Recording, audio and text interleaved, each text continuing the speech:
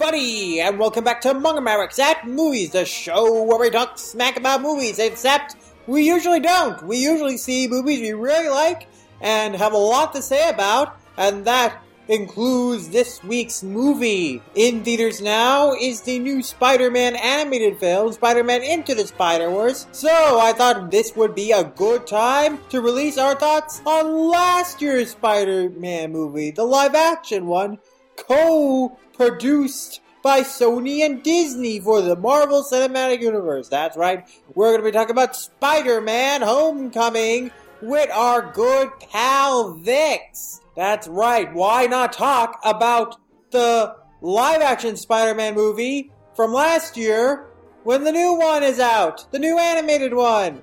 Perfect timing, I totally planned it. No, I did not. This is a year and a half late. I am really bad at getting these out on time. But yes, this is a really fun episode of Manga Mavericks at Movies. Even though it derails at several points into tangents, I had to cut an hour out of this episode that had nothing to do with Spider-Man Homecoming at all, and I'm going to release that as a regular episode of Manga Mavericks, and you'll see why later. For now, you'll get the hour and a half that we actually spent talking about the movie Spider-Man Homecoming. One note before we begin is that we recorded this podcast before Vix transitioned, so there are many times throughout this podcast where we refer to her by the incorrect pronoun or an incorrect name. So please keep that in mind and be mindful of that. I tried to edit out instances of that wherever possible, but I couldn't remove them all, so please be mindful of that as you listen to this podcast. But that's about it. So let's go web-slinging into our discussion of Spider-Man Homecoming. It's a homecoming for the Manga Mavericks podcast. Not really. But anyway, let's sling away into the podcast.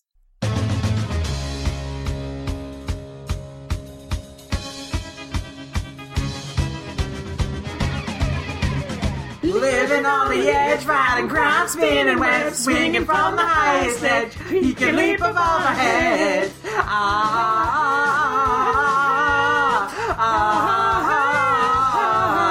Villains on the rise and the city's victimized. Looking up with no surprise, arriving in the speed of time. These lyrics make no goddamn sense.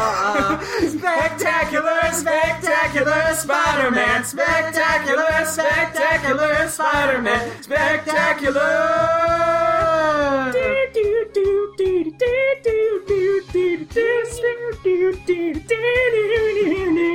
Spectacular, spectacular Spider-Man. Spectacular, spectacular Spider-Man.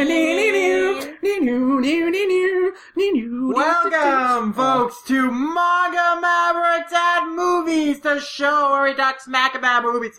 We're still going with that catchphrase. How many episodes has it been? I think I've forgotten to even start with the catchphrase in some episodes. Do you remember, Lord? Do you? No, you don't remember. Welcome to how many of these we recorded, because like half of them haven't been released at this point. And half of them I've renamed as another show entirely. Yeah. But no, we're not talking about the Spectacular Spider-Man, the great animated series from like 2008, directed by Greg Weisman. We're talking about Ultimate Spider-Man. No. How is that? I have no idea why Ultimate Spider-Man is shit. It's written by Paul Dini. Eric Radomski's doing the backgrounds, but it does nothing but reek of lazy. How? Also, Spectacular Spider-Man doesn't get a season 3 with Hydro Man and Gwen Stacy dying horribly and Peter's life keep becoming more and more shit. I will die. Ultimate Spider-Man is the greatest thing ever made. It's been like 10 years, buddy. Shut up. Shut up. I mean, I guess if Young Justice can get a season 3, maybe there's hope. right? Yeah, I'm just hoping that someday Netflix is going to realize that they can make a lot of money by reviving every single Greg Weisman thing that never got completed. But Netflix isn't doing the Young Justice revival. Oh, who was it then? No, Warner. It's just Warner Brothers directly. Yeah, which is weird because like their justification was because of the Netflix streaming views. Yeah. But it's not going to be streaming on Netflix. It's like on their like own like DC like streaming service that they're making. Yeah. And that makes no sense It's considering still- their reasons for canceling it were that girls were watching the show, so why do they care about views in general? I thought all you cared about was Mattel toys that nobody bought because they look like shit even in the advertisements. I have the fucking comics advertising them, they look like shit. Girls are watching this show. Girls don't buy toys, everybody knows that. Girls don't Brothers read in DC are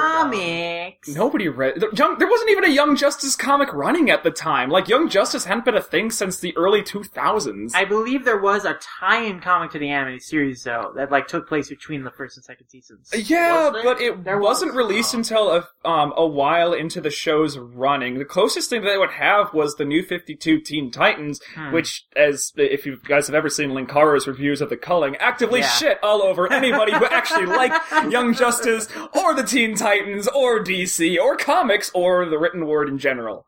Yeah, well, they didn't know what they were doing. DC doesn't know what they're doing with... Well, they didn't know what they were doing. They really didn't know, considering that Teen Titans was canceled 3 separate times, and they kept re-releasing it, and I'm like... And everyone's just like, maybe you should change the fucking creative team because nobody likes this shit.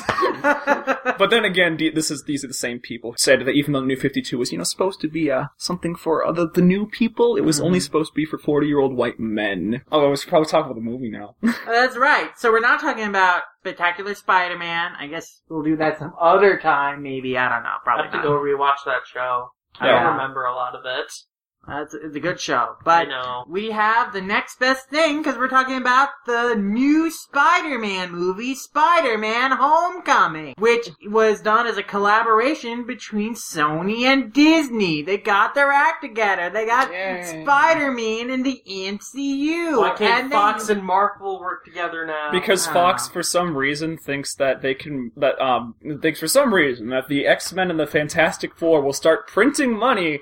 Eventually they'll start printing money, even though Marvel has left them in the dust. Plus, what's his face who was playing Wolverine? He's gone now. Yeah, Hugh Hugh Jackman. Jackman. Yeah, Hugh Jackman. Yeah, He's Hugh Jackman, yeah. obviously. He's done No. now because he made like the greatest X-Men film ever and then left. Yeah.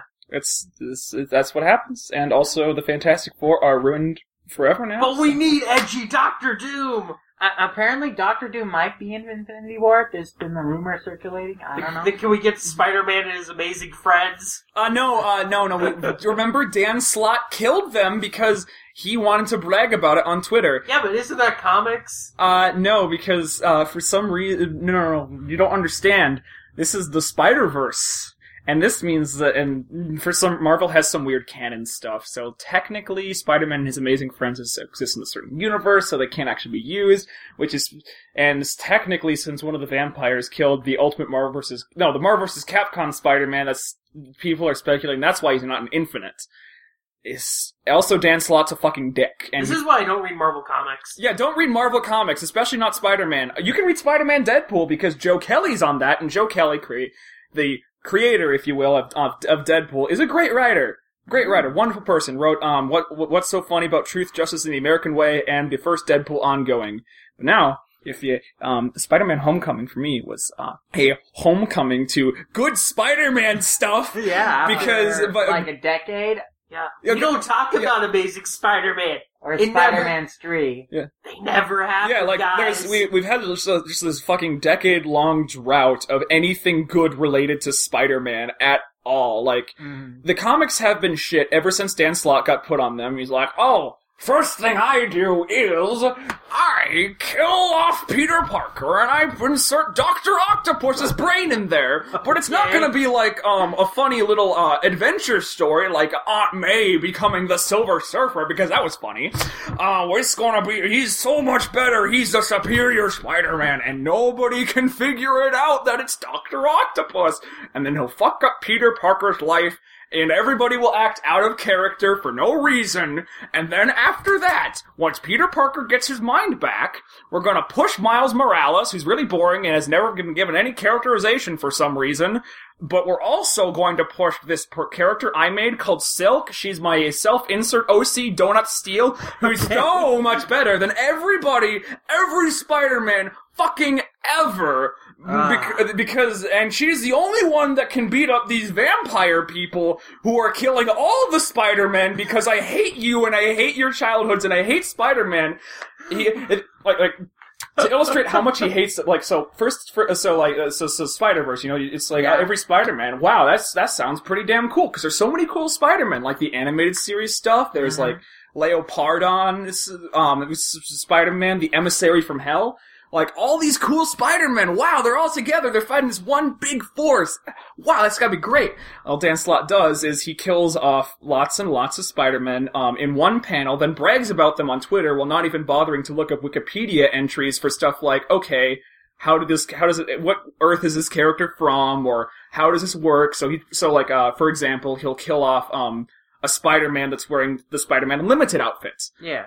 But for some reason, the outfit is made of cloth, even though in the show it's made of nanites. And then he says that he's killed off the 90s animated series Spider-Man, even though Peter Parker wasn't the Spider-Man Unlimited. So both of them are safe, and this is just some random shit that had just died. Or when Leopardon first appears, Leopardon is 1 story tall, and even though he's powered by atomic energy and canonically the most powerful robot in all of Japanese tokusatsu, according to Toei, because, he's tying this into the Toei Spider-Man now. Yeah, people were really, really hyped for this because, they were like, okay, he's pulling a ruse on us. Leopardon's gonna come down from the sky and beat up fucking everything. The Emissary from Hell's gonna save us all. It's gonna be great. We saw him teased. Leopardon's coming, and I mean, as we all know, or might not know, the outfit for Leopardon was stolen halfway through the first season, so all Toei had recorded of Leopardon was its finishing move, so canonically it can't fucking be killed. According to Toei's robot bios on their website or whatever the fuck, Leopardon's the best one because we literally can't kill it. We don't have a way to kill it. Yeah, and the vampire's weaknesses is atomic energy. No, Leopardon just fucking dies in the first panel. It just dies. Wow. It's in there for a panel. It just fucking dies. At least the emissary from Hell, Spider-Man, survives, but doesn't do anything for the entire series. Mm-hmm. And it's awful, and I hate it, and also Spider-Ham dies for no reason, and I know you like Mayday Parker, right? You read Spider-Girl? Yeah. No. Well, Dan Slott doesn't! No, everybody she loves is killed off horribly, and it's all apparently her fault, and Dan Slott rants about how great it is on Twitter, and she's just... What? And she just killed off unceremoniously, power and responsibility, but fuck that shit, fuck Mary Jane, fuck Peter Parker, fuck all this shit. And the most ironic thing about all of this, about fucking all of this, is that it's actually responsible for Marvel waking up and realizing how shitty all their stuff is right now, because there's this one little part of Spider-Verse called Renew Your Vows. I might have talked. Oh yeah, I've told you guys about before. Where this was Dan Slott's magnum opus. He was gonna fool every old fan of Marvel into buying this comic. He said, okay, this is gonna be a story where Peter Parker and Mary Jane are still married. Isn't that gonna be great, guys? It's gonna be great. And so the comic just sold out immediately. Everyone's like, oh god, we want Mary Jane and Peter Parker to be together again, and they've got a daughter, it's probably gonna be Mayday, and he's undoing all of this is gonna be great, this is gonna be new. No, the entire issue, there's the first 2 pages, okay, it's Peter Parker and Mary Jane's family life, but the baby isn't Mayday, and that kinda sucks, but at least Peter Parker and Mary Jane are together. And then every single other page is devoted to us showing off this universe's Avengers, which are the actual Avengers, not the shitty new ones that post-Hickman... I don't remember who was doing the Avengers after Hickman, but there's everybody's in their original costumes. It's a combination of the 60s, 70s, 80s Avengers, and they're all together, and it looks really cool. Scott and Jan are together. Steve is Captain America with the little wings, and it's really nice. And then they're all killed off because they're not cool. And then the last few pages are Spider-Man saying, we can't be heroes anymore. This world is not for us. And it's Dan saying, ha ha ha, ha ha, Ha! How dare you like old things? How dare you like the Marvel Universe? How dare you like these characters? I shit on them! And then the next thing is him getting back at the Superior Foes of Spider-Man for being a better book than the Superior Spider-Man. So he essentially killed off everyone. What is wrong with this? Why is this Dan Slott guy working for Marvel if he has such contempt for comics and their fans? I have no idea. Like, he's been on Spider-Man for years. Fucking years. No one knows why he's still on there. Yeah, why do they keep him around if he keeps writing stories that totally crap on the fan base and the legacy of Marvel Comics? Yeah, and you know what the funny thing is? Renew Your Vows is the only Spider-Man comic that sells to the, like, it was so popular that Marvel made a miniseries out of it. It's still shitting on fans, but it's the only thing that people are buying related to Spider-Man because, holy shit, Peter Parker and Mary Jane are still married. And it was cited as one of the major reasons why Marvel took a step back and said, everybody's read that controversial article about how, Marvel said that they should have stopped, that people don't want diversity and social agendas in comics. Like, everybody's read that. It's been all over the fucking internet now. Bleeding Cool, Comic Book Reader, yeah. One of the major reasons they cite there is because Renew Your Vows is so popular. Because people want to see Mary Jane and Peter Parker married. They want to see them having a slightly okay life. They want to see Spider-Man! And we haven't gotten Spider-Man. We had Ultimate Spider-Man, which was a shitty attempt at being Brave and the Bold, even though we already had Superhero Squad, which was pretty damn good. Yeah. And also Paul Dini did a really hack job in making that. We have, I guess he appeared in Avengers Assemble once. Yeah, that's also he was bad. in Earth's Mightiest Heroes. He was in a couple episodes of that. Oh, yeah. Yeah, but that was supposed to be in canon with Spectacular. I mean, as much as possible, I guess. But Like, it was supposed to be a crossover, and then, at the last minute, Disney said no. That's why J. Jonah Jameson's voice actor is still the same one from Spectacular. Mm-hmm. Like, the only thing that's changed is that Drake Bell is Spider-Man. There's apparently a Josh Keaton print out there somewhere. Yeah, I heard about that. Nobody knows where it is, but, I mean, we can be pretty sure that it does exist, because J. Jonah in Spectacular is voiced by a person who's not the person who voices him in the movies and in Ultimate. So, I mean, it's probably there. And I guess we had the Spidey Super Stories, and those are good. Those are funny, not as good as the original ones, but... So basically, for me, Spider-Man Homecoming was, holy shit, Spider-Man's good again! Yeah. Ah! Oh look, he's fun! It was classic Spider-Man. He was, like, fun. He was, like, a kid trying to do the right thing, despite, having the challenges any kid would have. And, he was really admirable and likable. He still had that, complex, like he wanted to be part of the Avengers, like he was really, pursuing, like, the grandness of heroism. But, he learns his lessons at the end. He decides, he learns what being a hero really is about and all that. Great power comes great responsibility. Exactly. They never say that exact line in the movie, but Tony Stark does say a good, like, equivalent line. Like, if you're nothing without the suit, then you shouldn't have it. That was a great Tony line. Stark actually said something Yeah. good. For once, you liked Tony Stark in a movie. No, I did like Tony Stark in the movie, but he did piss me off this time.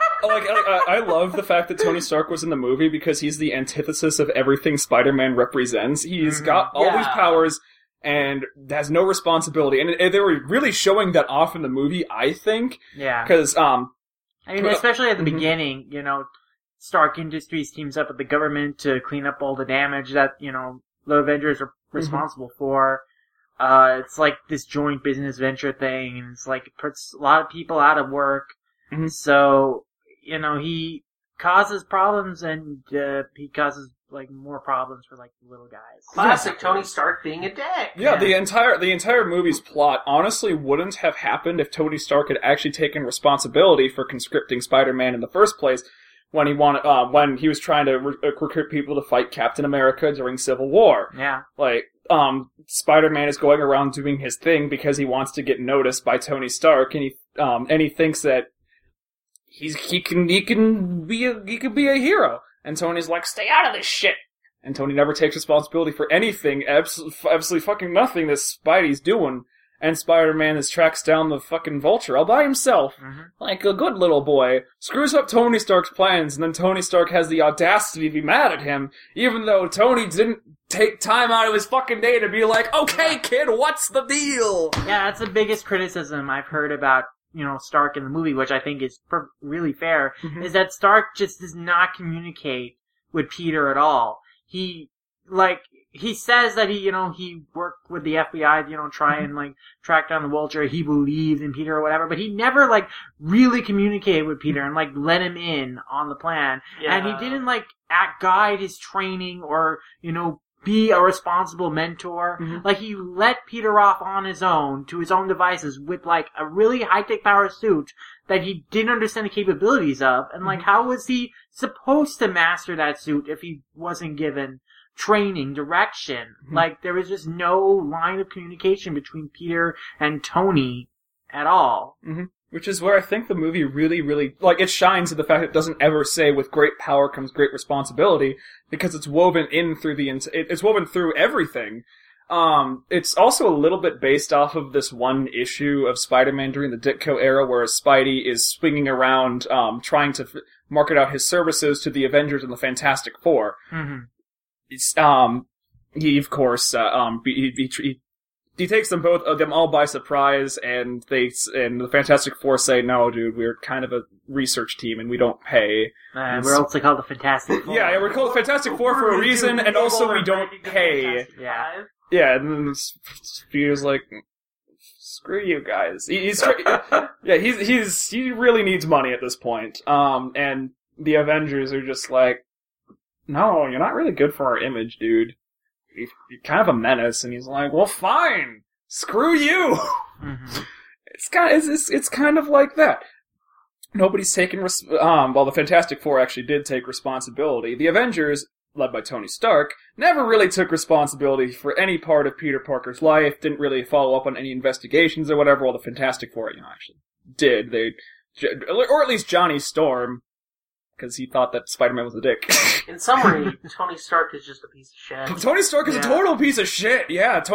And I love that this movie was exposing him as a total piece of shit. If anybody criticized this movie for having Tony as a thoughtless piece of shit that doesn't communicate with anybody because he thinks he's holier than thou, hey, guess what? He's always been that way. Yeah. Well, I feel like the movie doesn't actually criticize Tony for being so irresponsible, though. It portrays Peter in the wrong for, doing what he did, and, almost, causing an entire boat full of people to sink. And it's it presents Tony, in the right for when he's, they're on the rooftop and he says that line, and I feel like they could have gone further with, having Tony realize, he was at fault as well, and, he really should have had more direct communication and have been more of a mentor for this kid who, has great potential, but, needs direction in order to reach that potential. Yeah, what I think is that either this is a conspiracy theory to make one of the more popular characters of the Marvel Universe not look bad, and there was a rewrite involved that removed certain lines or certain plot elements, because or the movie just magically fell together into this narrative that Tony Stark is a dick, and Peter realizes that he's a dick, and that's why he doesn't want to join the Avengers at the end. Because it all kind of wraps itself up into the narrative that Peter wants to take responsibility for his own actions, wants to create his own life by the end, and that's the lesson that he learns from the glamorized world of Tony Stark, who's a total dick with all the power and none of the responsibility. But, of course, because Tony Stark is God, he makes you feel he's a cool exec with a heart of steel, and he also makes all of our female fans wet. Yeah. The almighty mouse might have said something along the lines of, No, you can't make Tony look bad. We're doing a good enough job of that with Iron Man 2 and 3. Yeah, I mean, Civil War came close to putting Tony in the wrong. But in that movie, our sympathies were clearly supposed to lie with Captain America anyway. But then I guess in here, I don't know. I guess Tony is still supposed to be admirable, because he was like still trying to take down Vulture with his the FBI guys in secret. I don't know. Yeah. I think Tony was kind of in the wrong for everything he did. I've just reached the conclusion that MCU just doesn't know how to write Tony Stark well. It doesn't. Tony Stark has been like terrible in MCU since like after Iron Man 1. Mm-hmm. Iron Man 2's trash. Okay, Iron Man 3's trash. it's so trash. And Civil War's amazing because you're beating on Tony Stark for being trash. Hey, you know what's funny? In the original Civil War, the comic, you were supposed to side with Tony Stark, even though he was a total dick. The movie's just shitting all. Get back here, me lord! The movie's just totally shitting all over the original comic because it's bad. Civil War's bad. If you think it's not bad, then you're bad. Like, it's just totally shitting all over. It's just like, anybody who fucking agrees with the message of Civil War is an idiot. You can't have that shield. My daddy made that shield. It's totally a good idea to totally berate Peter Parker and never back him up for anything that he fucking did because he believed in me. I'm in the right, even though Aunt May got fucking shot and Peter sold his fucking marriage to the devil because of my actions. Yeah. And his life is actually shit, and it would have been better if the Pro-Registration Act had never happened, but I'm Tony Stark. I need some booze. Yeah. And in the movie, like at the end of the movie, Stark is going to reward Peter by giving him this shiny new Spider-Man suit and induct him into the Avengers. And it's like a for-real thing. Like, that's his idea of, like, rewarding Peter for, like, you know, defeating Vulture. It's like, you know, let's introduce him as an Avengers member as a publicity stunt. When, like, he's still not ready. And, like, Peter realizes he was not ready. And so he makes a great, mature decision. But, like, if he had not said no, like, Tony was totally gonna let him be an Avenger. Yeah. You know? Just gonna let this little kid be part of one of the world's greatest super... Like, they didn't allow him to be in the Avengers until he was in college. The only team that...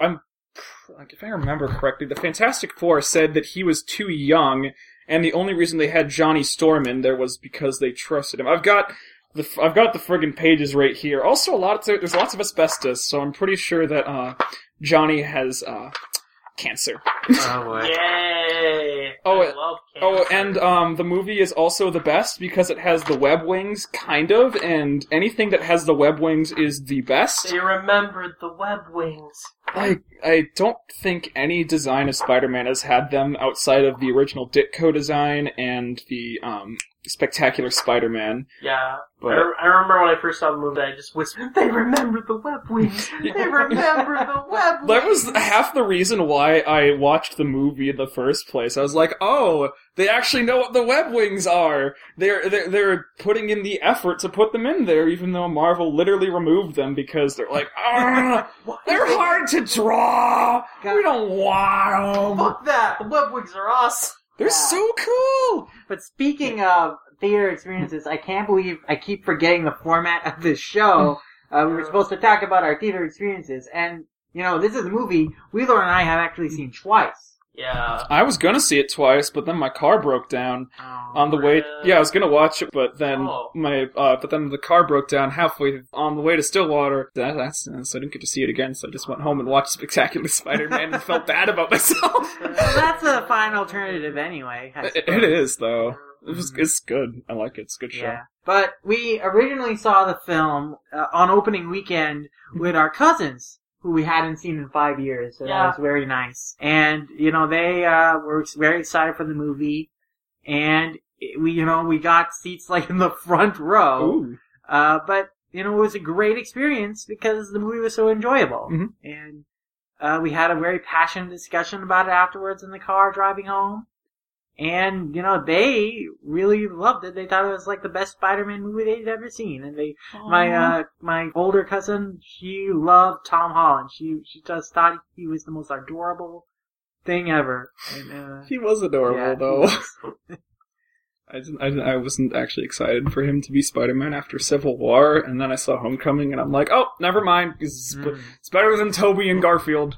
Everything's Yeah. better than I mean, I Garfield. haven't seen Tom Holland in anything else except for Lost City of Z, where he played Percy Fawcett's son. Wait, that was him? Yeah, it was him. Oh, he had a Yeah. pretty good performance in that. Yeah, I mean, it was more of a minor role, but yeah, it was a Yeah. pretty good performance. But yeah, so he does a great job as Spider-Man. Like, he really feels like a kid, you know, and he really has this great infectious energy, this likable personality. Like, he's a goof, and you can't just help but, feel endeared by him. Yeah, and his quips are much better than they were in Civil War. You kind of feel like he's been working on them. Now looking back on it, in Civil War, I was like, oh, they've got the good Peter Parker again, but they don't have the good Spider-Man. It's going to be Tobey Maguire all over again. Well, in this movie, it feels like there's been like a logical evolution that he's gotten a lot more confident in his role as Spider-Man and is a lot better at dishing out quips and insults, and it feels like Spider-Man. And he also feels like Peter Parker. Yeah. And that's something the movies have never done. So would you say that Tom Holland is the best Spider-Man to date? Hands down. As much as I loved Tobey and I loved him as Peter Parker, and as Spider-Man, he was adorable. It's you who's out, Gavi! Out of your mind! He just couldn't do the Spider-Man thing. And Andrew Garfield did an okay Spider-Man, but an awful Peter Parker, no matter how much chemistry he had with the act. It was honestly the best part of the Amazing Spider-Man movies, but if it the was... narrative in those is shit. Yeah, like the only good parts were the interactions between him and Gwen, and that was it. Yeah. So he was technically the most enjoyable parts of those movies, so I can't hate his performance. And Tom's he's Gucci, he's got both down. I liked seeing him as both. It was fun. Yeah, then speaking of, let's talk about the supporting cast for the movie. Because we don't have any Gwen Stacy or Mary Jane or... We got MJ. I mean, I guess technically we do have The thing is, like, when they originally cast, like, Zendaya, I think was her name, Yeah, Zendaya, she's like a pop star. Yeah, but, like, when they originally cast her, they did say, yeah, she's Mary Jane. I guess... Wait, Zendaya, they cast a pop star as an anarchist, anti-establishment... What She's the not really a pop star, she was like a Disney... She had like her own Disney show, Shake It Up or whatever. Oh, she was in... Yeah, she but was like the main lead of Shake It Up. Yeah, but Shake It Up was like... Yeah, that still makes even less sense. Yeah, I know. Because Shake It Up is a pretty darn corporate show about corporate things. Yeah. Because like she's part of like a dancing TV show, and here she plays very well, mind you, an anti-establishment, anti-capitalist, anti-everything who sits in the corner and is angry at things and is adorable for it.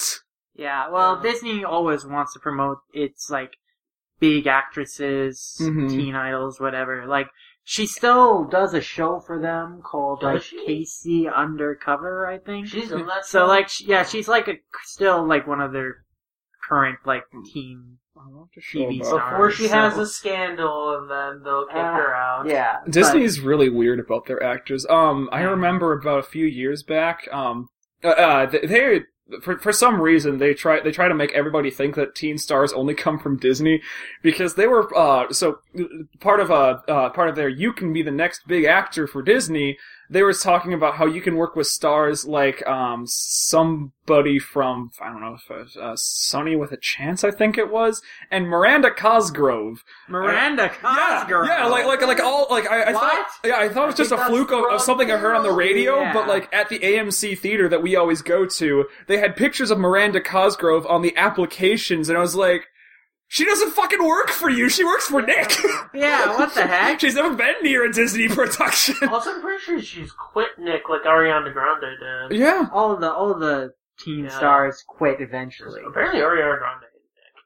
Oh, everybody hates Yeah. Nickelodeon. I mean, do you see their programming these days? Do you see how they treat their shows? Hey, Loud House is still good. They might have some good shows, but they treat them terribly. Oh, yeah. The only show that escaped the treatment was The Loud House, and nobody knows why. They still don't, like, give a structured like schedule for new episodes. No, they don't, but they never No. even do that with SpongeBob. Like, Harvey Beaks was made by somebody who was... Sage Greenblatt. Yeah, he was He did involved... Chowder. Yeah, he did Chowder. He was also involved in Rocko's Modern Life. Like, Yeah, Yeah. goes way back, and he's worked on a lot of great shows. He worked on Billy and Mandy, too. Like, he's had quite a career. yeah, and everybody at Nickelodeon, like, when he went to Nickelodeon with Harvey Beaks, it was basically working among old friends, according to him. So they treated him like, the executive treated him like absolute shit, but this random dude who comes out of nowhere is like, I want to make something like those Sunday comic strips I read as a kid. You know, Chris Savino, the guy who made that show, he is responsible for the later seasons of Dexter's Laboratory, the post-revival seasons. Really? Which guy? Chris Savino, I believe is his name.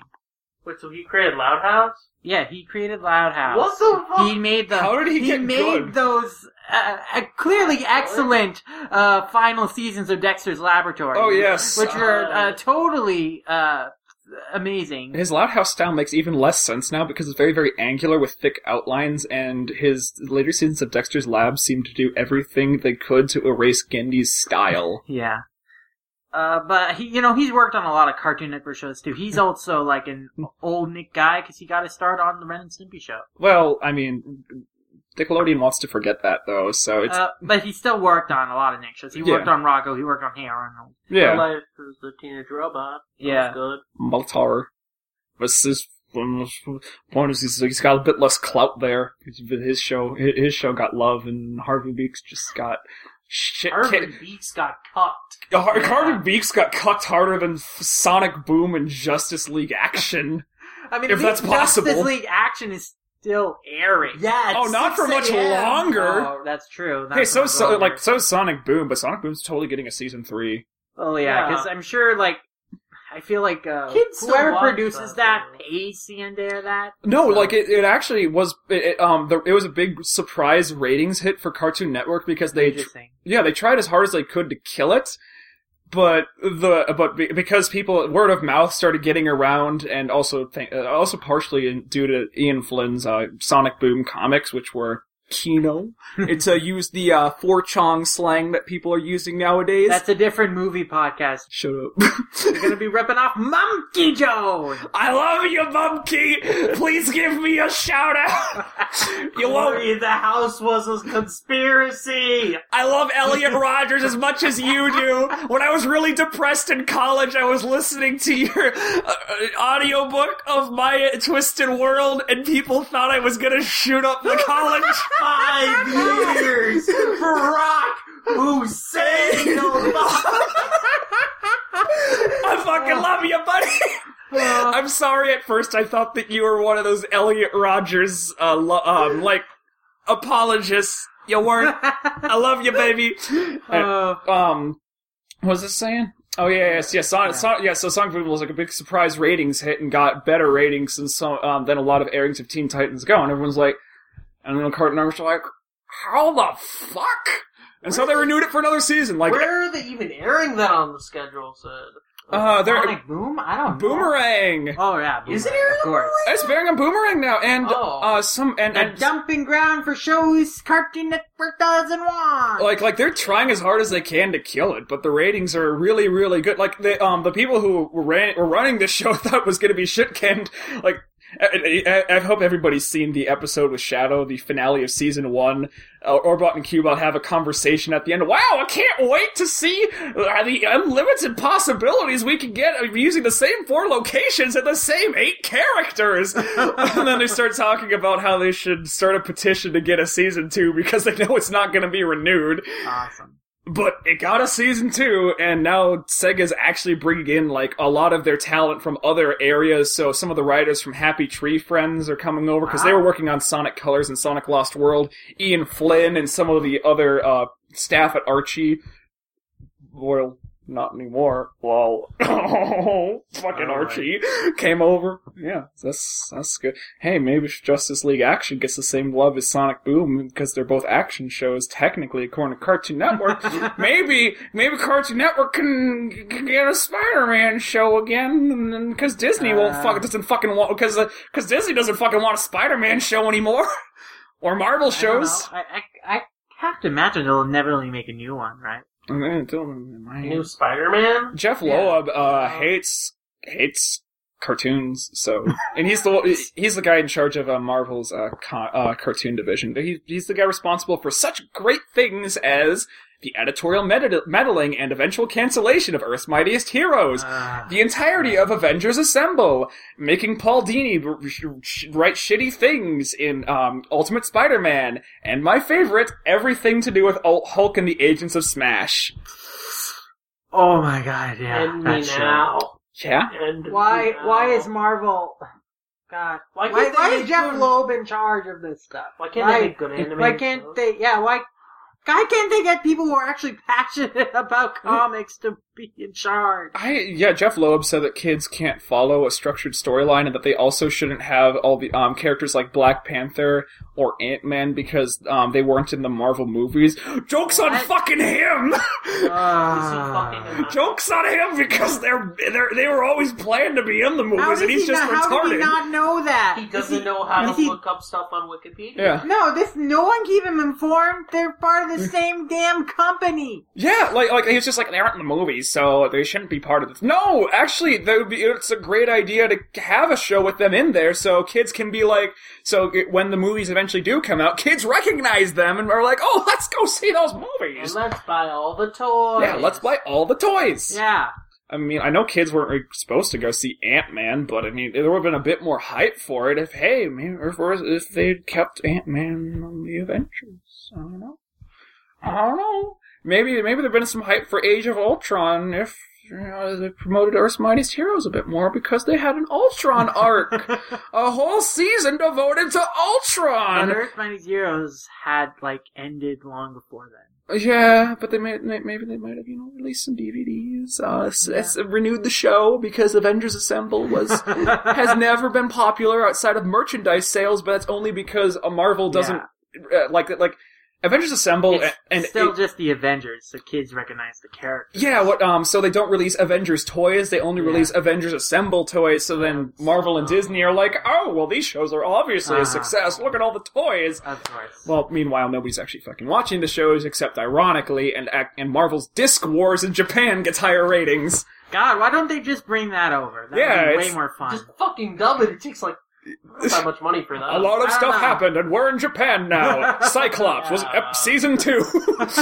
Also, Dio is voicing Deadpool, and also it's got a lot of if Jeff Loeb's gonna say shit like, "Oh, kids don't recognize characters like Spider-Man or Black Panther because they're not in the movies." Fucking Marvel Disc Wars, Wasp is one of the 3 of the main cast. This is Jan. Jan's not in the movies, technically, and kids love this shit. And also in Japan, nobody knows who the Avengers are. Everybody knows the X-Men, though. So, I'm sure they know now because of the movies. No, yeah, but in Japan, the X-Men are the people that everybody knows, and the Avengers are just like, who the fuck are these people? So but the show still does well, and so maybe kids want to see good television and not things that they see on a big screen for movies that are rated PG-13 because they can't technically get into the goddamn movies. Is Guardians of the Galaxy animated show still going? It is. I don't know. I haven't. I've heard of that shit. Yeah, I mean, they're all terrible. That's the thing. That makes it easy. The one Guardians of the Galaxy episode is which takes place much further down the timeline in Star-Lord's life, where he's actually put together. The Guardians of the Galaxy are actually a space fighting force instead of just a ragtag group of idiots. It's still a better representation of the movie Guardians of the Galaxy and the TV show Guardians of the Galaxy. What the fuck? Oh boy. And they don't even have, half the cast. They don't have Drax or Gamora. They just have, they have Cloak and Dagger, Groot and Rocket Raccoon and Star-Lord, and somebody else that I can't remember in that episode, and still better representation. Okay. Oh my god. Yeah, also Groot's got his regenerative abilities, and that's fucking cool. So Hulk is constantly punching away sections of Groot, and they're just growing back while Rocket's shooting at the Hulk, and the Avengers just standing around like, oh, this is happening. And Hulk's having a blast. That's great. Then afterwards they become good friends, and I'm Aw. sure they're invited to poker night with the Fantastic Four, because that's actually a thing in Earth's Mightiest Heroes. Yeah. It's actually a thing, and I want the Fantastic Four to be in things again. Yeah, Why can't we have things good again. Fantastic Four again? All we have is the MCU. That's the only good Marvel thing right now. Yeah, unless you're reading... Fox, unless you're Marvel. reading the... Oh wait, no, the Vision comics are gone. God, what is Marvel putting out that's good? I don't know, I haven't... Oh, is Cage still running? The Tartakovsky Yeah, they comic? kind of got... Yeah. That was just a limited run comic, I think. Yeah, it was like 12 issues or something. Yeah, so I'm pretty sure it's out completely by now. Yeah, yep, it's out now. Well, okay, they've got nothing good. Yeah. Hey kids, if you want to read a good Luke Cage comic, you should read Cage. Yeah. Because it's much better than any Iron Fist or Power Man comic running right now. And Tartakovsky was supposed to make it like 5 years ago, and he forgot. Because I Oopsies. didn't give him a deadline. He's just like, I'll hold it off. Just like I did for Samurai Jack. Hey, Hey. but Samurai Jack, he needed like a go-ahead to make that final season. Yeah. Moving back to the supporting cast, Ned was a great character in this film. He's based on Ned Lead very loosely. Yeah, and very, very, very loosely based off of Ned Leeds, a later introduction to... I think he's introduced after Peter goes to college. Reporter for the Daily Bugle. He's got a love triangle with Peter for a while, but when they're vying after Betty Brant. Hey, kids, remember Betty Brant? She was a thing! Mm-hmm. Canonically, Peter and Betty had a thing longer than Gwen and Peter did. So... Fuck all y'all. Betty... And, Gwen's thing with Peter's about as long as Liz's. Oh. So, why do people like Gwen? She's barely in there. I love her in Spectacular, but she's just kind of a dick occasionally, and then they date for a while, and then Mary Jane shows up, and that's cool, I guess. And she dies. But yeah, Ned's in here, and he's cool. He's kind of what Harry was in Spectacular Spider-Man, as in Peter Parker's dorky little friend. That pals around with him, and Peter helps him out with things because he's kind of technically more cool than Ned, but also... Well, Ned helps Peter out a little bit more. He's the guy in the chair. He's the tech guy behind He's the guy in the chair. Like, in social situations, mostly, because Peter's technically, got a bit more social skills. I don't know. Ned's the one who's kind of pushing Peter to, break out of his introverted shell. I guess He's so. the one who, tries to, start a conversation between him and Liz by, saying that Peter knows Spider-Man. Mm-hmm. He's the one, who, pushes Peter to go to the dance. Yeah, it's... Yeah, you're right. Yeah, Ned's a little social butterfly. look at him go, he's so cute. Yeah, he's a really friendly, outgoing guy, and it's, people just, judge him, whatever. But, Because he's a doofus and I love him. But he's smart, though. He's smart and has a good heart. Yeah, he's in the Knowledge Bowl, he's a smart dude. Yeah. I love him. Everybody should love Ned. Mark's best part of the flick was I thought he was going to hide the Spider-Man thing from him. Nope, just crawls into his room and Ned's there with the Death Star. He's like, oh, you're Spider-Man! Oh, it's so cool!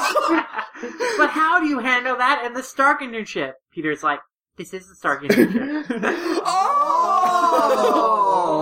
Ned is asking the real questions, just like his reporter counterpart. I love Ned. He's my friend. I want him in every movie. Ned Flanders, 2017. Jesus Christ. Ned Leeds. Haddily diddly, Peter Parker. He's gonna teach Peter about love Jesus. I also like that Aunt May is kind of like a mother figure to Ned as well. We don't see any of Ned's family. But Ned really hangs out with Peter and May a lot. There might be an implication there that he doesn't have the best home life, and that's why he's always around. That might be reading a little too much Or into he's it. just really gay for Peter. Oh god, they're totally gay! They're like, totally gay! Peter was like practically naked in the same room with him. And May walks in and is like, just put some clothes on. Yeah. You know, we're going to dinner. It's not like, she doesn't even bat an eye. She's not like, oh, what were you doing? She's like, I'm cool with whatever is going on here. Yeah, Aunt May's cool. I love her. I don't know. There just seemed to be. I love the expression she makes when like the guy at the restaurant like gives her like this dessert, and like Peter's like, I think that guy's into you, and she's like, she just makes this great expression. Whoever plays Aunt May is great, and I know she's going to get sidelined in the next few movies. Yeah, because that's what always happens to Aunt May characters. But my God, I love her. I seem to be channeling a lot of Spectacular Spider-Man Aunt May. This is totally reading too much into it, but like they seem to have the same house rules as in like the like one major part of Spectacular that's kind of innocuous. That's kind of just like, oh, this what the fuck is that? But it's always in there. Is the 10 o'clock curfew. He's got the same thing. Doesn't have the same ringtone, but he's got kind of the same thing. He has to, and if he's late, he has to call Aunt May, and Aunt May doesn't take his shit like you can't always be fucking late, Peter. You can't do this shit, Peter! And she's taking a much more active role in his life, and also a little bit younger, but still struggling to make ends meet, and also pushing him to meet new people, go to parties, meet nice girls, etc., etc. It's good stuff. Some spicy stuff. Also, since I associate Harry from Spectacular and Ned from this so closely, I've got this theory. I've got this little theory. Everybody's gotta hear me out. It's all totally gonna make sense. Now, the Death Star Lego set, holy shit, the thing costs like over $500. Wow. The only way that Ned's gonna be able to get that shit is if he's got rich parents. Now, as we know, Ned Leeds hangs around Peter and Aunt May like they're his real family, which means that his family might be absent, and his parents might just be buying him shit to keep him occupied, which means that his dad might be Norman Osborn, who did the same thing to Harry. Oh, and that might be a thing because Norman's really rich. Norman Leeds. That's the character now. Norman Leeds gonna be the Green Goblin. And then Ned's gonna become the Green Hobgoblin because Ned Leeds in the comics becomes the Hobgoblin. Yeah. And so, since Harry becomes the Green Goblin later, sometimes, occasionally, because Marvel's weird, it's gonna be the Green Hobgoblin. And he's gonna be yellow. He's gonna be yellow, just like the Green Goblin was in his first appearance, because for some reason they can color the Hulk yellow in that issue, but they can't color the Green Goblin, the Hulk green. I can't talk. I won't die. The Hulk's totally yellow. I don't know what you're talking about. Yeah, this yellow Hulk is part of the Hulk Lantern Corps. he thrives off of fear. There is a red Hulk, so we might as well get a rainbow of Hulks in here. Yeah, red Hulk, gray Hulk, green Hulk, a rainbow of Hulk spin-off with the rainbows of Hulk.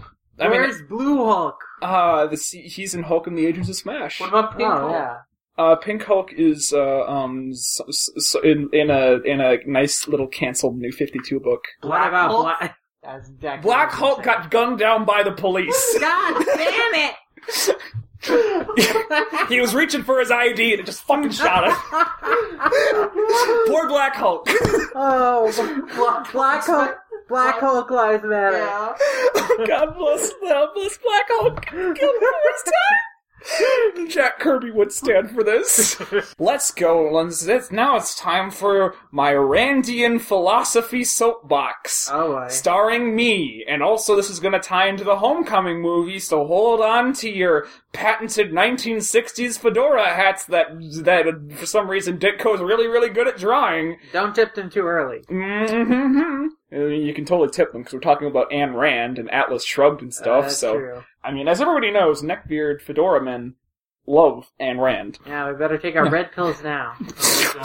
So after issue about 38 or so of Spider-Man, Ditko's original plan was, in line with his Randian line of thinking, was for Spider-Man to become a flawless hero. The story of Peter Parker is kind of a metaphor for Steve Ditko's life, as evidenced by the fact that they look exactly the fucking same. If you've ever seen a picture of Steve Ditko, he looks and wears a lot of the same stuff Peter does. All of Peter's classmates are actually based off of some of Steve Ditko's original classmates, including Wally Wood. If you don't know who Wally Wood is, listeners, he is one of the more influential artists for Daredevil, and also he was one of the most influential artists on Mad magazine. If you've ever seen that Brave and the Bold short with Mad Batboy and Robin, I can't remember what they called Robin. That was made by Wally Wood. But and let's get off track. So it was going to be what Ditka wanted to be. As a child, he was stumbling around responsibility, trying to become a better person, and he had all sorts of flaws and faults, much more than all other superheroes at the time. Like even though Gardner Fox tried to make Batman a lot more of a realistic figure by adding in the backstory about his parents getting shot, Ditko took this all a step further, and it made it. Peter Parker's parents were already dead, but now he's living with his aunt and uncle, and his parental figures, and one of his parental figures are killed because of his own direct involvement or lack of involvement, and it's his fault, thus driving him to become a better person and to protect others, etc., etc. And when Peter Parker grew up and went to college and became an adult, he was going to become a Jack Kirby-esque Superman.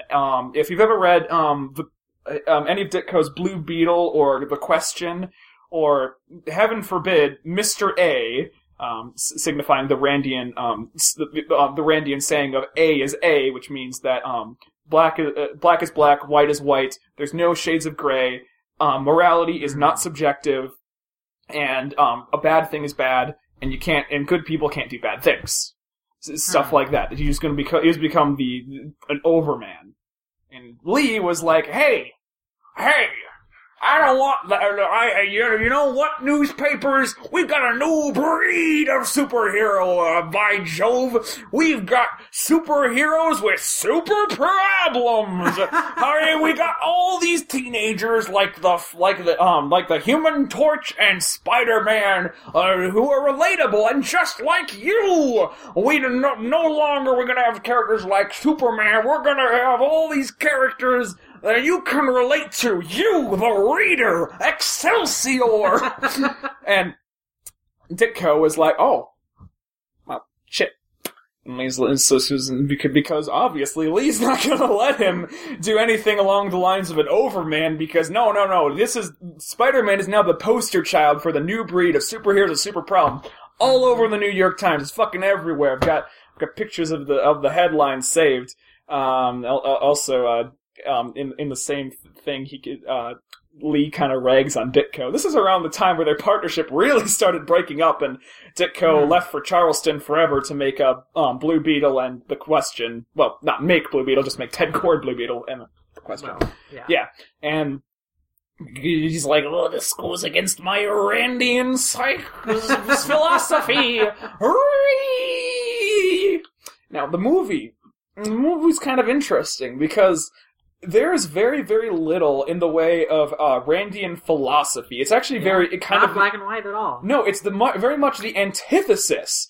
It's also kind of ironic because a lot of Spider-Man villains are known for being tragic characters, but in the original comics, if you've ever read the Ditko ones, most of the characters that, like the Lizard, who are good people that become bad, it's not as a direct result of their own actions, but because of the results of other bad people. They're good people, and good things should happen to them. Mm-hmm. But characters like the Sandman, that are now known to be tragic characters, or Dr. Octopus, or the Green Goblin, Norman Osborn. Because they are bad things deserve to happen to them. Yes, they are bad people. There is no good in them.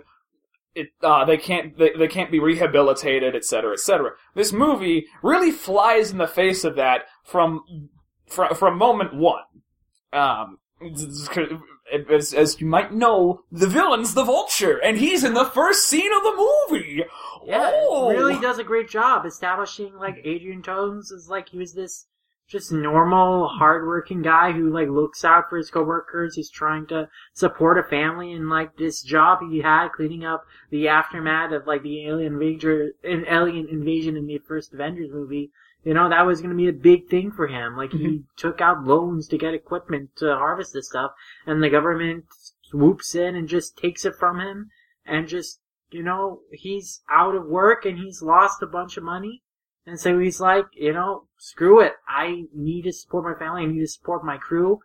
Let's just sell this alien tech. Let's go criminal. Mhm. Fuck the system. Yeah, and you can really feel the togetherness of the group. They feel like an actual family. Like, you can have an entire movie be about them. Yeah. The characters are very, very well established. You can understand how they work with each other, what their roles are in this group, and you can tell that most of them are very, very good people that found themselves in a bad situation. And as is cemented later when we find out that Liz is the Vulture's daughter. This is a big, shocking scene in the movie. Yeah. Like, you didn't see it coming. I didn't see it coming. No one saw it coming. I remember, like, everyone, when they see that scene, they are shocked. They are like, oh shit! Because you do not expect it, because Peter is finally, like, his life is starting to pick up again, because he's excited, you know, he's finally going to go on a date with Liz, he's going to the homecoming, you know, his life is getting picked up back together after, like, losing the Spider-Man suit, you know, things are going right, and it's like, you're caught up in this energy, and this cute montage of, like, Liz, Aunt May helping Peter, like, you know, get a suit, learn how to tie a tie, and, like, giving him this dating advice. It's like, you know, it's so cute and fun, and then he walks up to the front door, rings the doorbell, and, oh shit, it's Adrian Toomes the Vulture, it's Michael Keaton! Oh no! And he's got the friendliest smile on his face, and he's, like, just acting like a normal dad. And one of the really clever things about this movie is that it establishes everybody's last name except for Liz's, because if you've ever seen Spectacular or you've read some early Spider-Man comics where Liz Allen's a character, her last name's Liz Allen. And since her character in the movie is very much based off of her interpretation in Spectacular, where she's much more of a brainiac, a much more sympathetic, nice character compared to in the comics, where she's a very one-note, nobody gives a shit about her because she's just Flash Thompson's girlfriend, and Peter kind of has a crush on her at one point, but then it completely goes away because he's a little bit of a sociopath, because it goes weird. Yeah, I was like, oh, this is Liz Allen. Very nice. Her father's kind of a little shithead, and her brother becomes a supervillain later. That's some nice stuff. This is how that's gonna play out. Oh, it's Toomes! It's Toomes! Run the fuck away! Yeah, and, like, the whole time, Peter is just, like, horrified. Yeah. And, like, even when he goes into the house, and, like, you know, He takes out, like, a kitchen knife. And he's, like, cutting some steak, and is, like, offering Peter some food, and he's like, this friendly dad, and it's like, it's like the nicest dad. You know? And I love how Toomes figures out from Peter's demeanor and from, and just pieces together that Peter's Spider-Man. He's a smart, like, this is a smart, down-to-earth guy. He can't pull the wool over his fucking, just like, what? Like, you can kind of tell, like, his demeanor starts to falter. He's like, what's up with this kid? What's wrong with him? Mm-hmm. He's, like, mortally terrified of me. Oh, you stay the fuck away, kid. You stay the fuck away from me. It was really good. Like, yeah, and Michael Keaton has just a great commanding presence. This was, like, a great performance by him. Mm-hmm. You know, we gotta make the Birdman joke, or we gotta get that out there. We do. It's hilarious that, you know, he played a character called Birdman, and now he's literally the monster. It's the Birdman! Yeah, he's literally, next he'll be playing Harvey Birdman in a live action Harvey Birdman. Please, movie. I would love that. Fund it. Somebody fund it. Make that Adult Swim. But yeah, Michael Keaton gives an amazing performance here, and it's like he really has I was not expecting him to be, like, take the Vulture as seriously as I did. Like, when I think about the Vulture, I think of the Spectacular Spider-Man incarnation. You know, he's like this, scientist guy, but he's like this sniveling... Osborn, Yeah. you will give me the rights for my tech flight! Yeah. Like, he's this, like, over-the-top, like, zany guy, Mm-hmm. But, like, here he is threatening. He is, like, he has a commanding presence. And, like, the scene in the car, like, the tension is just, like, so thick. And, like, you're really scared for Peter. Mm-hmm. And, like, the conversation he has, like, with him one-on-one in the car, and he's like, hey, I just saved your life. What do you say? He forces Peter to say thank you for sparing his life. It's Holy so good. crap! It's so good. God. And I thought that they were going to go full, he's an irredeemable person now. The bad parts of him have taken him over, but they fly again in the face of, the Randian philosophy of Ditko's original comics by having him in the end, seeing where he went wrong, seeing good parts of himself in Peter, and sticking up for the guy. And at the end, at the end of the movie, after a big fight scene, he's just tried to kill Peter. They just lie down together in the sand, and they just kind of start giggling and start shooting the shit for a little bit, and then Spider-Man ties him up, and he's got this little Beetlejuice grin on his face when when S.H.I.E.L.D. comes to take him, he's just like, and it looks like he had some input in the letter that Spider-Man wrote, and then in jail they're like, oh, why we know that you know who the Spider-Man is, and he's like, I'll fucking tell you, who's the Spider-Man? I don't know, if I knew, he'd already be dead, and then he goes off to see his family, he's perfectly content with, like, the situation, he lost big, but Peter saved his life, he respects that, like, he has an honor code, and, protecting his family is more important to him, and, like, by saving his life, Peter, still kind of helped out his family, too. Yeah. Because they would have been devastated if he had died. They really wouldn't have had anything. Yeah, he realizes that he went very, very much too far and put his own life in danger, thus putting his family's livelihood in danger. He already ruined his family's reputation. The least he can do is realize that Peter is trying to save his family and himself, so we're gonna do some good shit. Yeah, he was a great character and a great villain. Like, I think that the Vulture was probably one of the best villains in the MCU so far. I mean, who compares? Like, Iron Man, because you hate him. Yeah, Iron Man. God, Iron Man's a villain protagonist. That's true. Fuck Iron Man. God, I can't actually think of any villains that were legitimately sympathetic in the same way the Vulture was.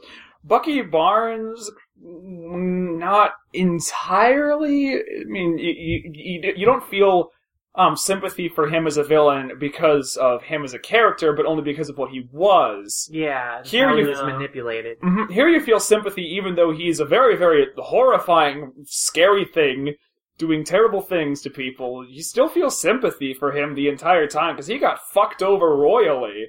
This is kind of this not Civil War. There's this one other it's kind of like Loki for President in an odd way. It has, if anybody's read Loki for President, it's pretty damn good, and if you think it's anti-Trump propaganda, no, it's fucking not.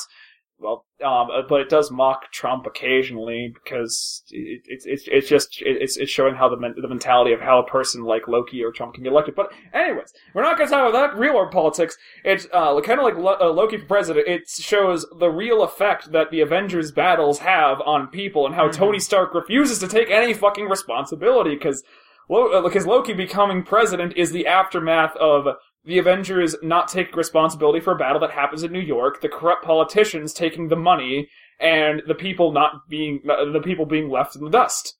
Mm-hmm. This is kind of what happens in Spider-Man: Homecoming. Yeah. The Avengers throw money at a thing, and the government kind of takes control of the situation. Even though they hired some private contractors, they hand the entire thing over to a higher power because they don't want to deal with it. S.H.I.E.L.D.'s going to pay for it, not us. Fuck you guys. Right, that'll turn out well. Yeah, and that doesn't turn out well.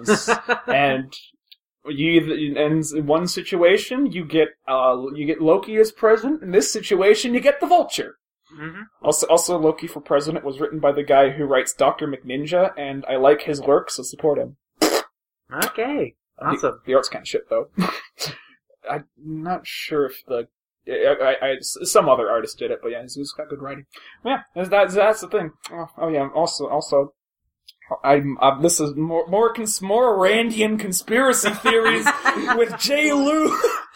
Iron Man. Iron Man is somebody that Peter really looks up to. He might even be the kind of person that Peter wants to grow up to be. He might be the kind of person. Well, he literally says that he wanted to be like Tony. So yeah, he might be. If we might interpret this as a young little Steve Ditko trying to grow up to be the great Mr. A, where A is A, and there's it's kind of peppered in the movie in that Peter Parker and that Peter Parker going off on his own and disobeying authority is wrong. That is absolutely wrong. It is always wrong. He has disobeyed authority. That is wrong, according to Tony Stark, of course, who really doesn't, who doesn't do anything nice in the entire movie. And I don't think he actually felt any remorse for anything that he did. I didn't feel any genuine, any emotions for anything. He didn't. That was not how he acted at all. Yeah, Peter Parker was in the wrong for feeling sympathy for the Vulture. He's in the wrong for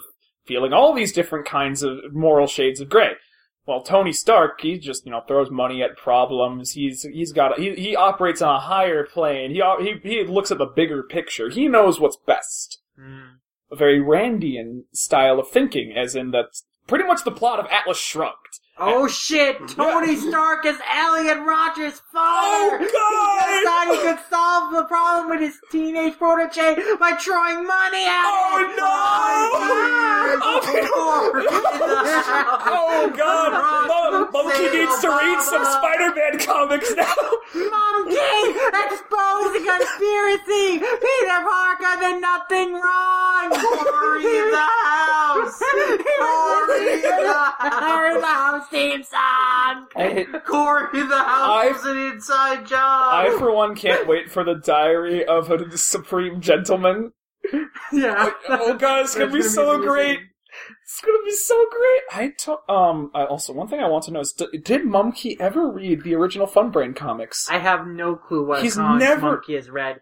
I'm sure someone like Endless Jess would have. Endless Jess is a guy who I know is like super into comics and has read a ton. No, like Diary of a Wimpy Kid. Like I know Mumkey's super into Diary of a Wimpy Kid, but he's never mentioned the Funbrain comics once. I don't know. Which just kind of baffles me, because I'm like, if you're a really big fan, I know you are. You do these weird, deep psychological analyses of Greg, and you're making you're transcribing the entirety of My Twisted World into fucking Diary of a Wimpy Kid. Every word for word. Word for word recreation as a Diary of a Wimpy Kid. That's some dedication. Like, have you ever read the original webcomic? I don't know. Yeah, that's good. That's the thing. But yeah, it seems to be kind of flying in the face of, no, there's moral shades of gray. Bad things can happen to good people. Good people can do bad things for good reasons. The ends sometimes justify the means. It's kind of in the way that Spectacular Spider-Man did. Is this movie deeper than we all realize? Is this fighting against some of the more Randian philosophy that has arisen in our troubled times, where A is A? Trump is Hitler, the left is Hitler, Fox News is Hitler, everybody's Hitler! Everything's bad, nothing's good.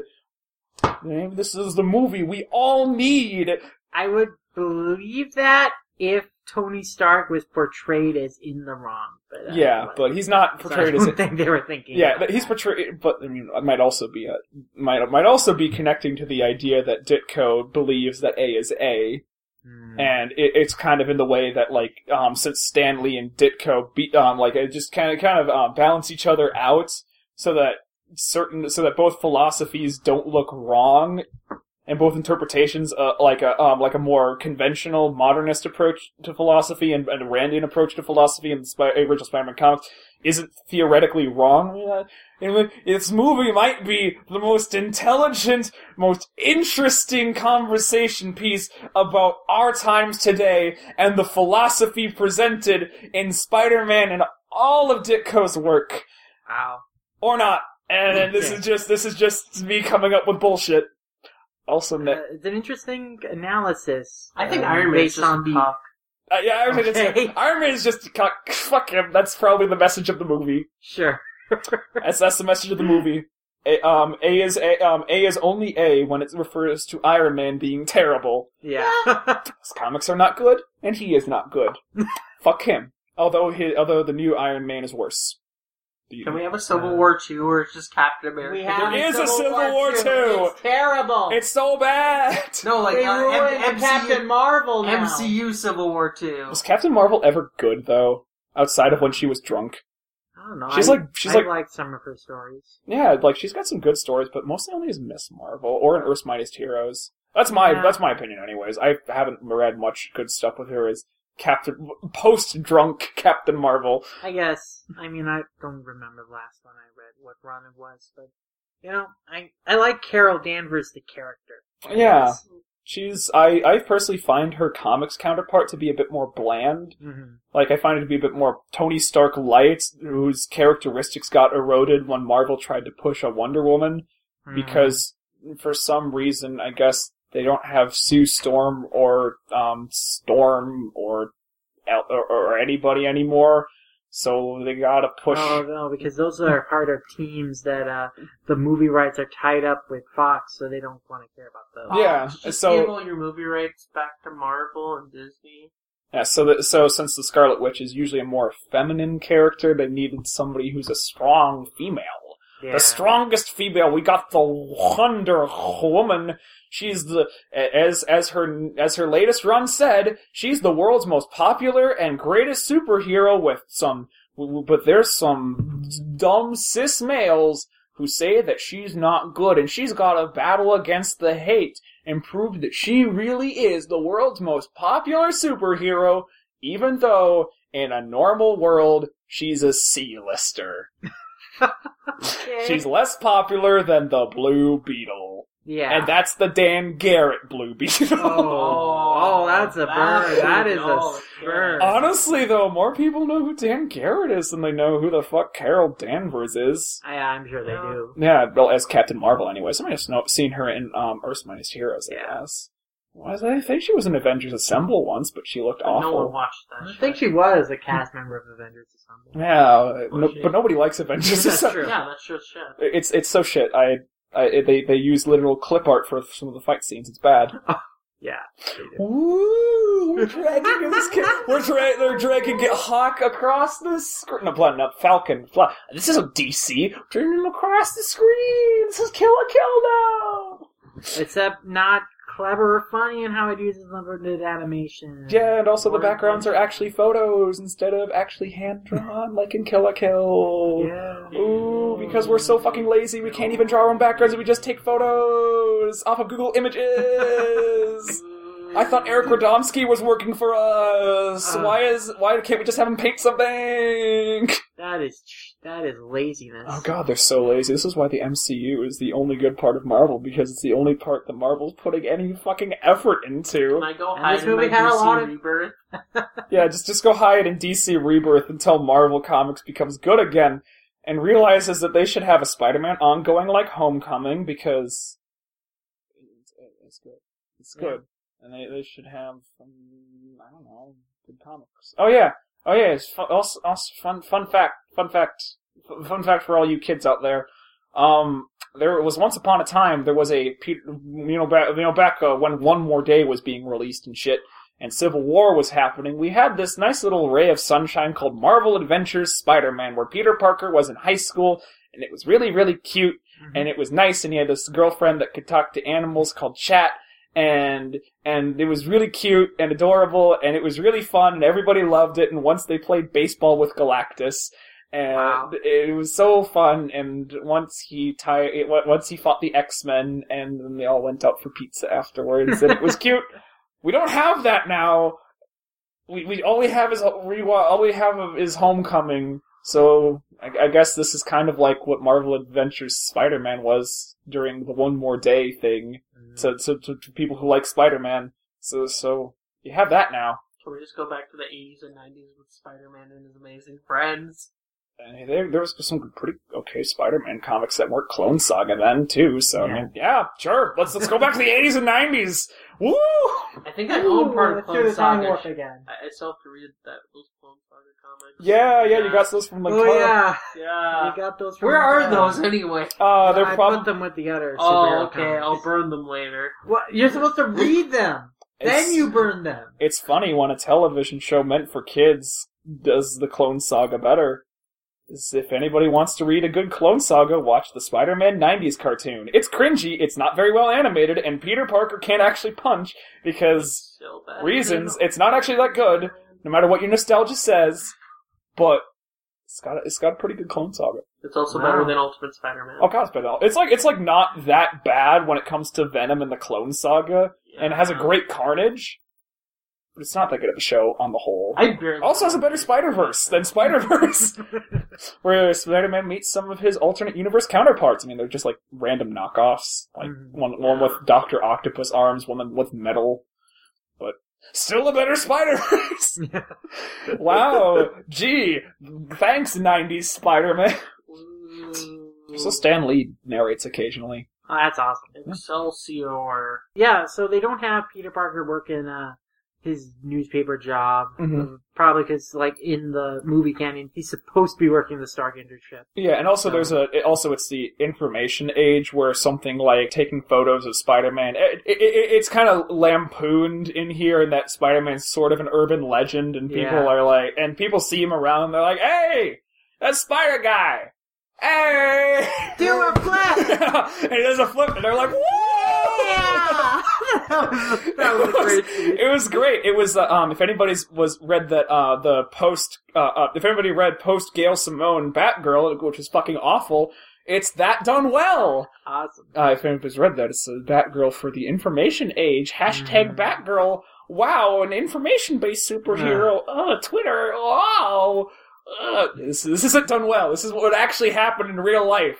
Great. People just want him to run their groceries and ask him to do flips occasionally. This movie had cast some characters as characters I normally like. Why as minority characters? Yeah, and I a didn't very give a diverse shit. cast. Very diverse It's, cast. like, very normal about it. Mm-hmm. But contrary to what Marvel usually does, is in shit over the original incarnations. They called attention to their original incarnations by having shit like Ned, who in this version is Asian instead of white. They have him in his original costume. Mm-hmm. It was great. At the homecoming dance, he's in his original costume. That's pretty nice nod there. Good job, guys. 10 out of 10. You care more about the source material than anybody at Marvel. And if anybody gets mad about MJ being, there's been some Whatever. Like, he's a fun enough character. Yeah, she's a fun character. Like, I enjoyed her as a character. I didn't know she was going to be Mary Jane because I didn't pay attention to the Homecoming neither. leaks, because all I heard was people saying that that it was betraying some race or something, because that's all people talk about when it comes to movies nowadays, because everything's really, really political. And I'm just going to watch the movie. I was legitimately surprised that was MJ, and I was like, oh, she's awesome. I like her. You turned to me in the theater and you're like, what? What? I was like, face the tigers when you hit the jackpot. She's a good character. If you don't like her, then fuck you. She's also closer to the comic incarnation than the Tobey Maguire Mary Jane, because she's a fireball. I like her. She's cool. I love her. This was a good movie. Yeah, it was. I do have some loose ends that we didn't talk about before we wrap up. Whoa. I just want to talk about,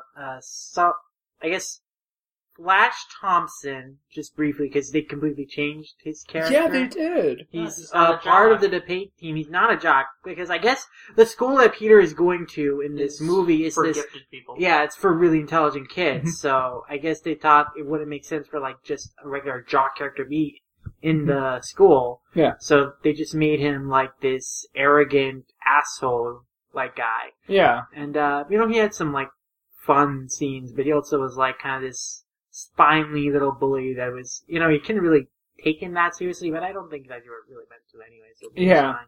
They took they took one of two routes that they really could have with Flash Thompson as a real character. Because in the year of our Lord, 2016, we all know that most jocks are actually pretty damn okay people. And they're usually the nicest people in schools. Yeah. It may not be the case at your school, but like, on fucking 4chan, I hear a lot of the time just like, why do people always say that jocks are mean? They were always nice to me. And I hear this shit on R9K where they're all like, gas the normies. And like, jocks are the epitome of what normies are. But they're like, no, they're pretty nice people. Like, my roommates, like, last year, 2 of them were, like, hardcore jocks. I'm like, they were super nice people. Yeah, they're usually like pretty nice people. So, you could take the Spectacular Spider-Man route of having, Flash Thompson being a total douchebag. But most of the people around him are actually okay people that are just kind of indulging in a little bit of fun with puny Parker, but like at the end of the day they'll stick up for him. Or they can go the route of this, in that Flash Thompson is more of a conniving weasel, and in a more realistic situation, which is like 90s onwards, after intelligence stopped being viewed as a horrible thing for kids to have in schools, because that was a thing until the 80s or something, according to my mom. We can't have them do accelerated math. We relate to sports. It makes smart people in schools are a lot of the time the assholes. Like they're in my experience anyways, they're usually the bullies, they're usually the people that are going to be doing terrible things. So, if you're gonna be realistic, that's the way Flash Thompson's gotta be. Yeah. But he had some fun throwaway lines, you know, in the elevator. He was like, hey, can I be the one to tell Peter that he's expelled? And then I love the detail that he ruined his date for the homecoming because they went to this restaurant. He was like, you know, this dish was not served right, so I had to yell at the waiter. Yeah. And his like date is like, oh god, why am I with this dude? Gosh damn it. The milk was fresh. That was not fresh. And then Peter steals his car and he's like, that's my father's car? And it's like, It's like, oh, don't worry, I'll return it 5. Oh, sorry! My car! oh god.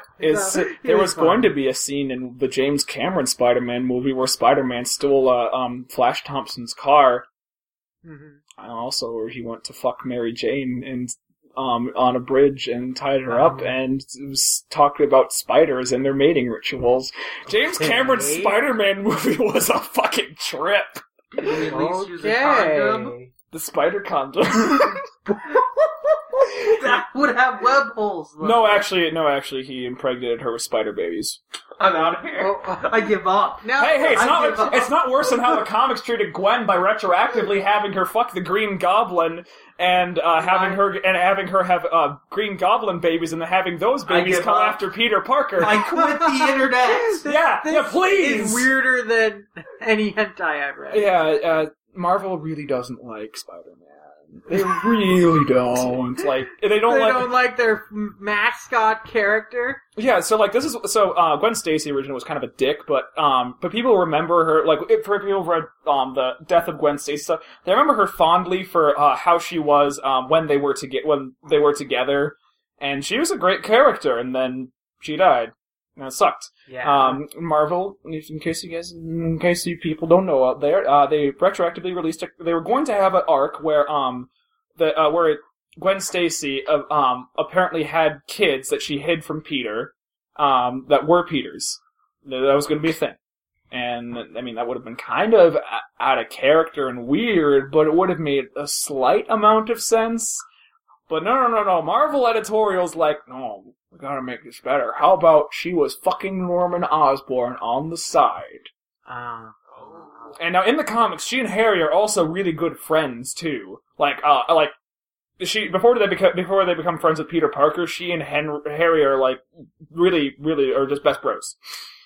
So this is really, really weird. And so it's really weird. And the page that has it is like her Norman standing over her naked body, and he's like got his weird little grin. And then it changed. And the next panel is him dressed as the Green Goblin doing the Green Goblin grin, and I'm like, ugh. Yeah. What? What? Comic what book. were they thinking? Oh my god. Welcome to comic books, where Marvel's best-selling, most recognizable character internationally is treated like absolute shit forever and ever, and is now being sidelined for Miles Morales, a character that has not gotten any development in his 10 years of existence. So more than 10 years. Wow. Fucking get on that, Marvel. Make me care about him.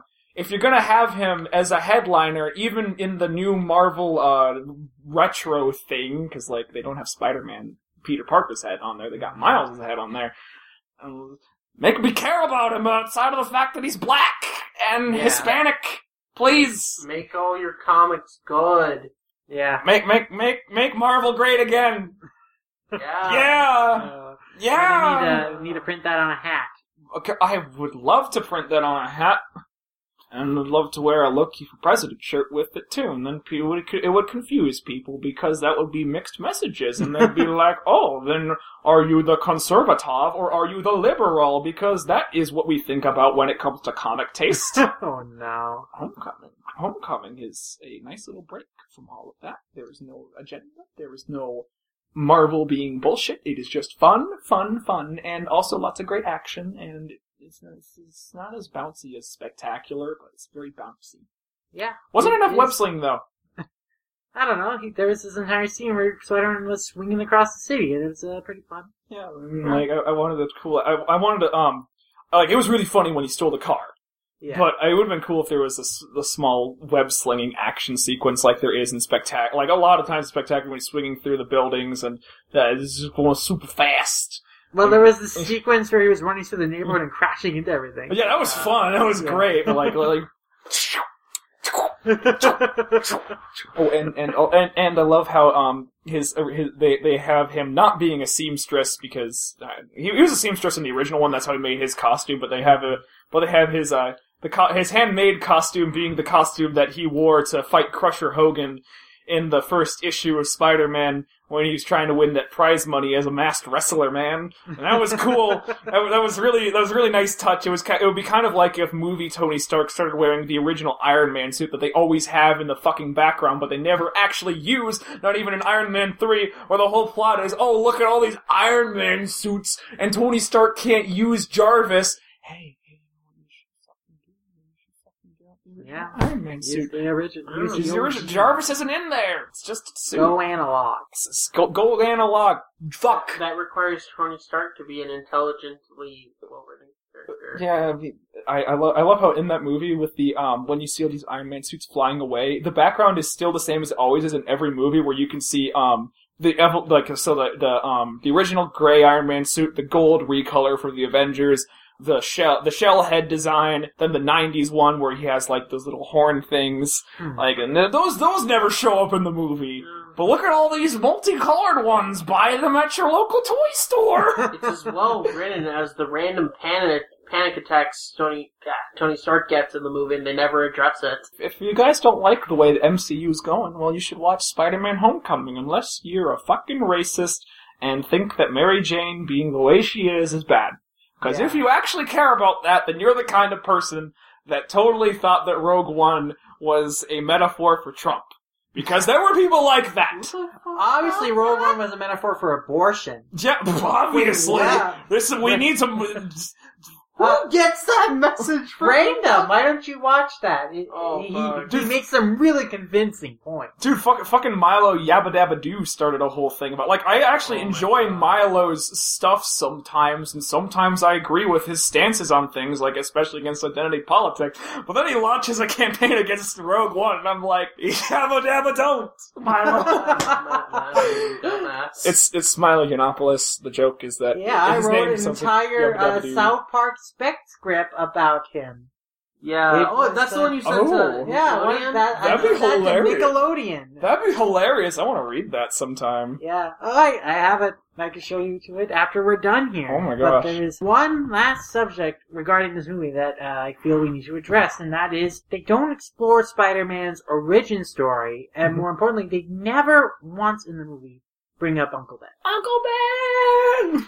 And I've heard criticisms of the movie that because they don't really get into that aspect of Spider-Man, like the guilt he feels towards that, like there are mixed messages and what his motivations are. He reads more shallow because it seems like he is just trying to be like a hero for the glory and fame, rather than, to help out his aunt and like to make up for like the mistake he made that cost Uncle Ben's life.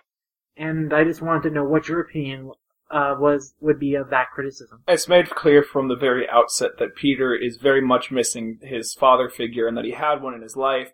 It was shown in the trailers with Peter hugging Tony Stark. Like, Tony Stark has become Peter's Uncle Ben. Yeah, and sure, he tries father figure. he tries to live up to Tony Stark's glory.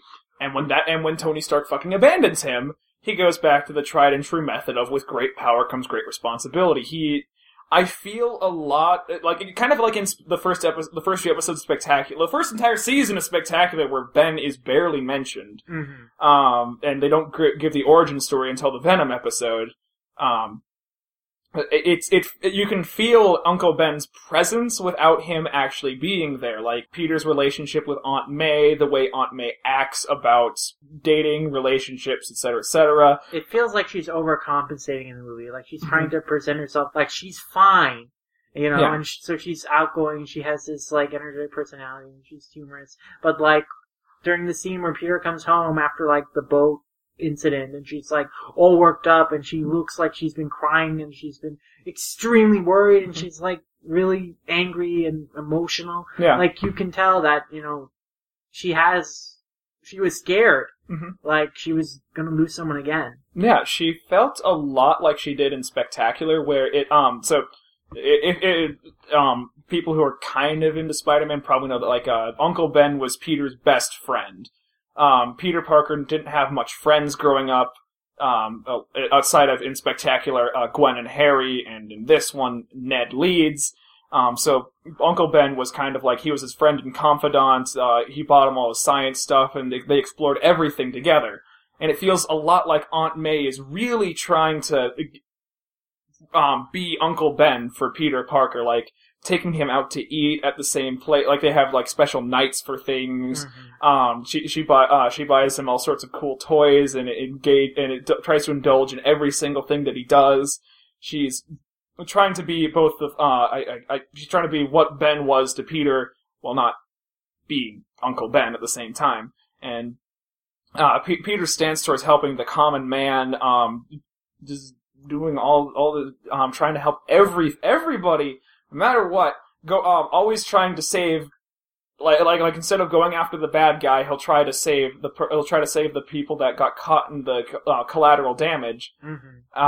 It really feels like he's trying. He doesn't like when the deli was blown up. It was really reminiscent of. It felt to me like Peter was having little Uncle Ben flashbacks of, oh no, somebody that I love is dead and it's my fault because I couldn't stop them in time. It really felt like he was about to lose you just feel Uncle Ben in the movie. It's totally there.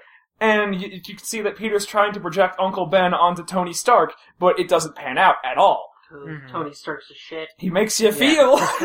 So you don't think they needed to make it more explicit? They really didn't, and I'm glad that they didn't. It was a lot less heavy-handed, and especially in today's climate where everybody's like, oh, haha, Uncle Ben! Oh, I'm so funny!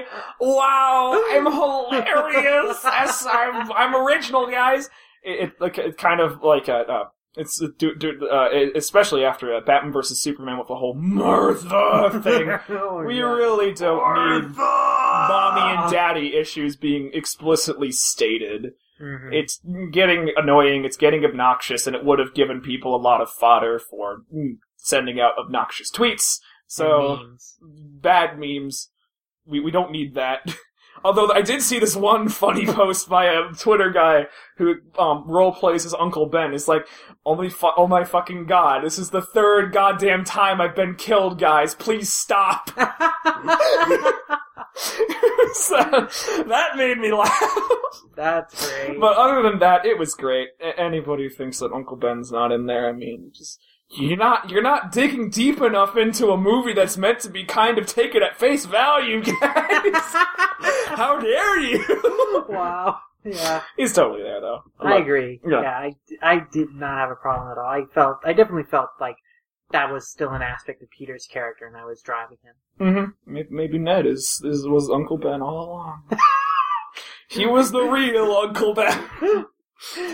Ned will get killed in the second movie, and Peter will become the legendary Super Spider-Man. Yay! He'll become Ben Reilly Super Skrull Spider-Man 2066 Punisher Hobgoblin.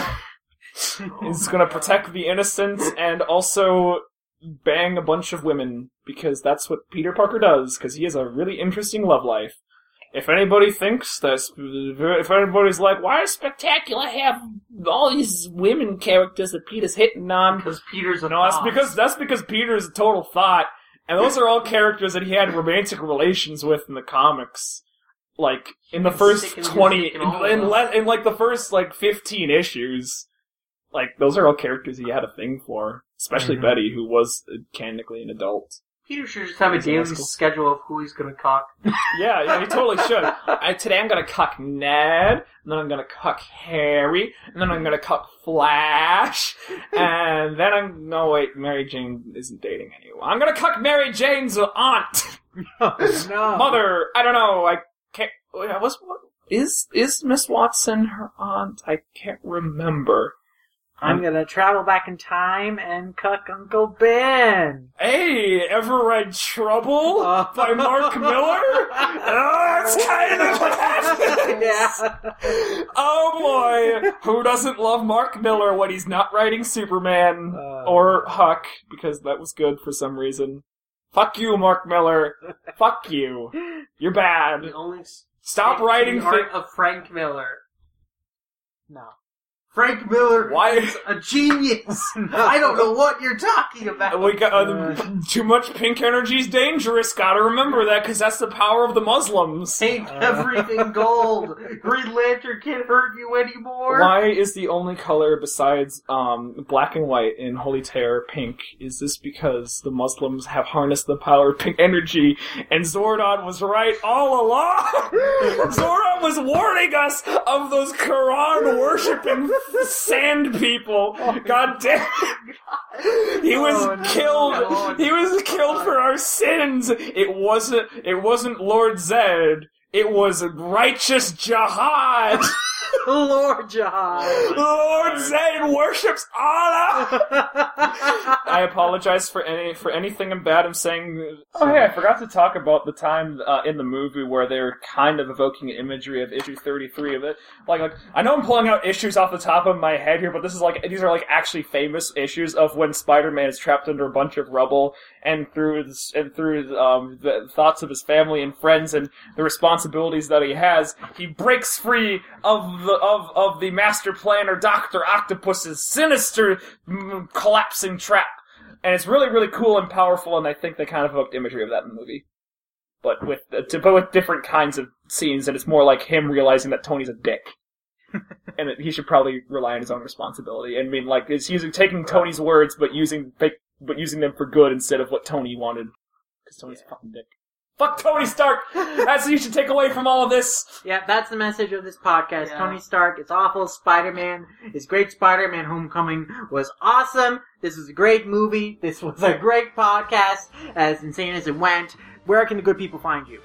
People can find me at Vixie the Valiant at twitter.com. V-Lord, where can the good people find you? They can find me on Twitter at VLordGTZ, that is VLORDGTZ. I'm just lurking around there.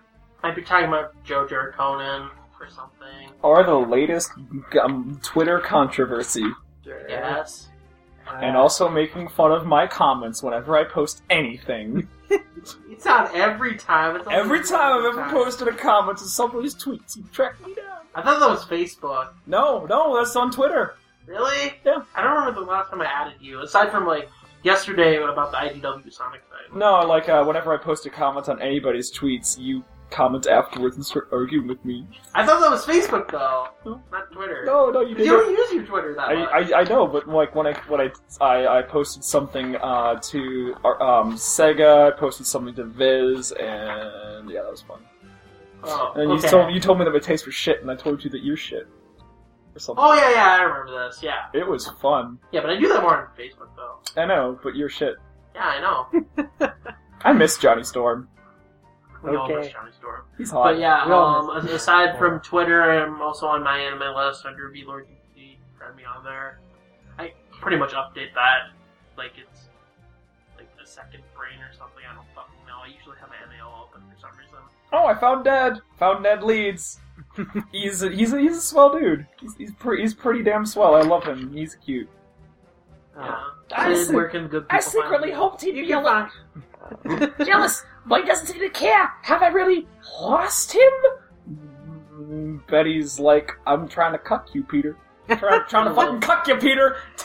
Pay attention, Peter. And Ned's just like, what's going on? Yeah, Hey, it's did true. he use his spider sense in the movie at all? I can't remember He using doesn't. it. He doesn't. No, I'm not explicitly. Huh. That's kind of cool, I guess, but I don't know. Where can the good people find you again? You can find me as @LumRomaniasha on Twitter, my anime list, Animation Revelation. Basically, anywhere I am, you can find me by that name.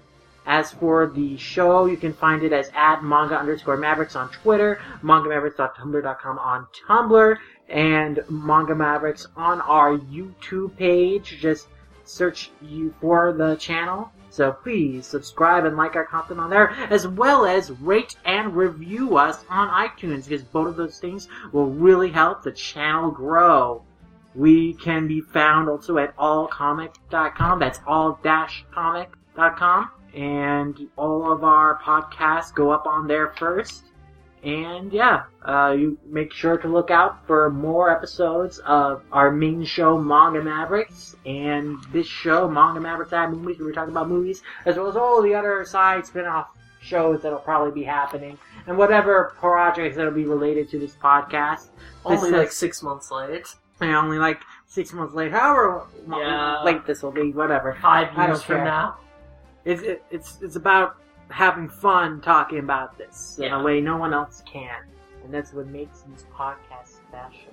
You know what we should do for the fans? We should be like Stan Lee and make a special tribute to teenagers podcast, because that's the thing. Special tribute to teenagers issue. Spider-Man issue 8. Wait, no, it's not issue 8. No, I think this is issue 8.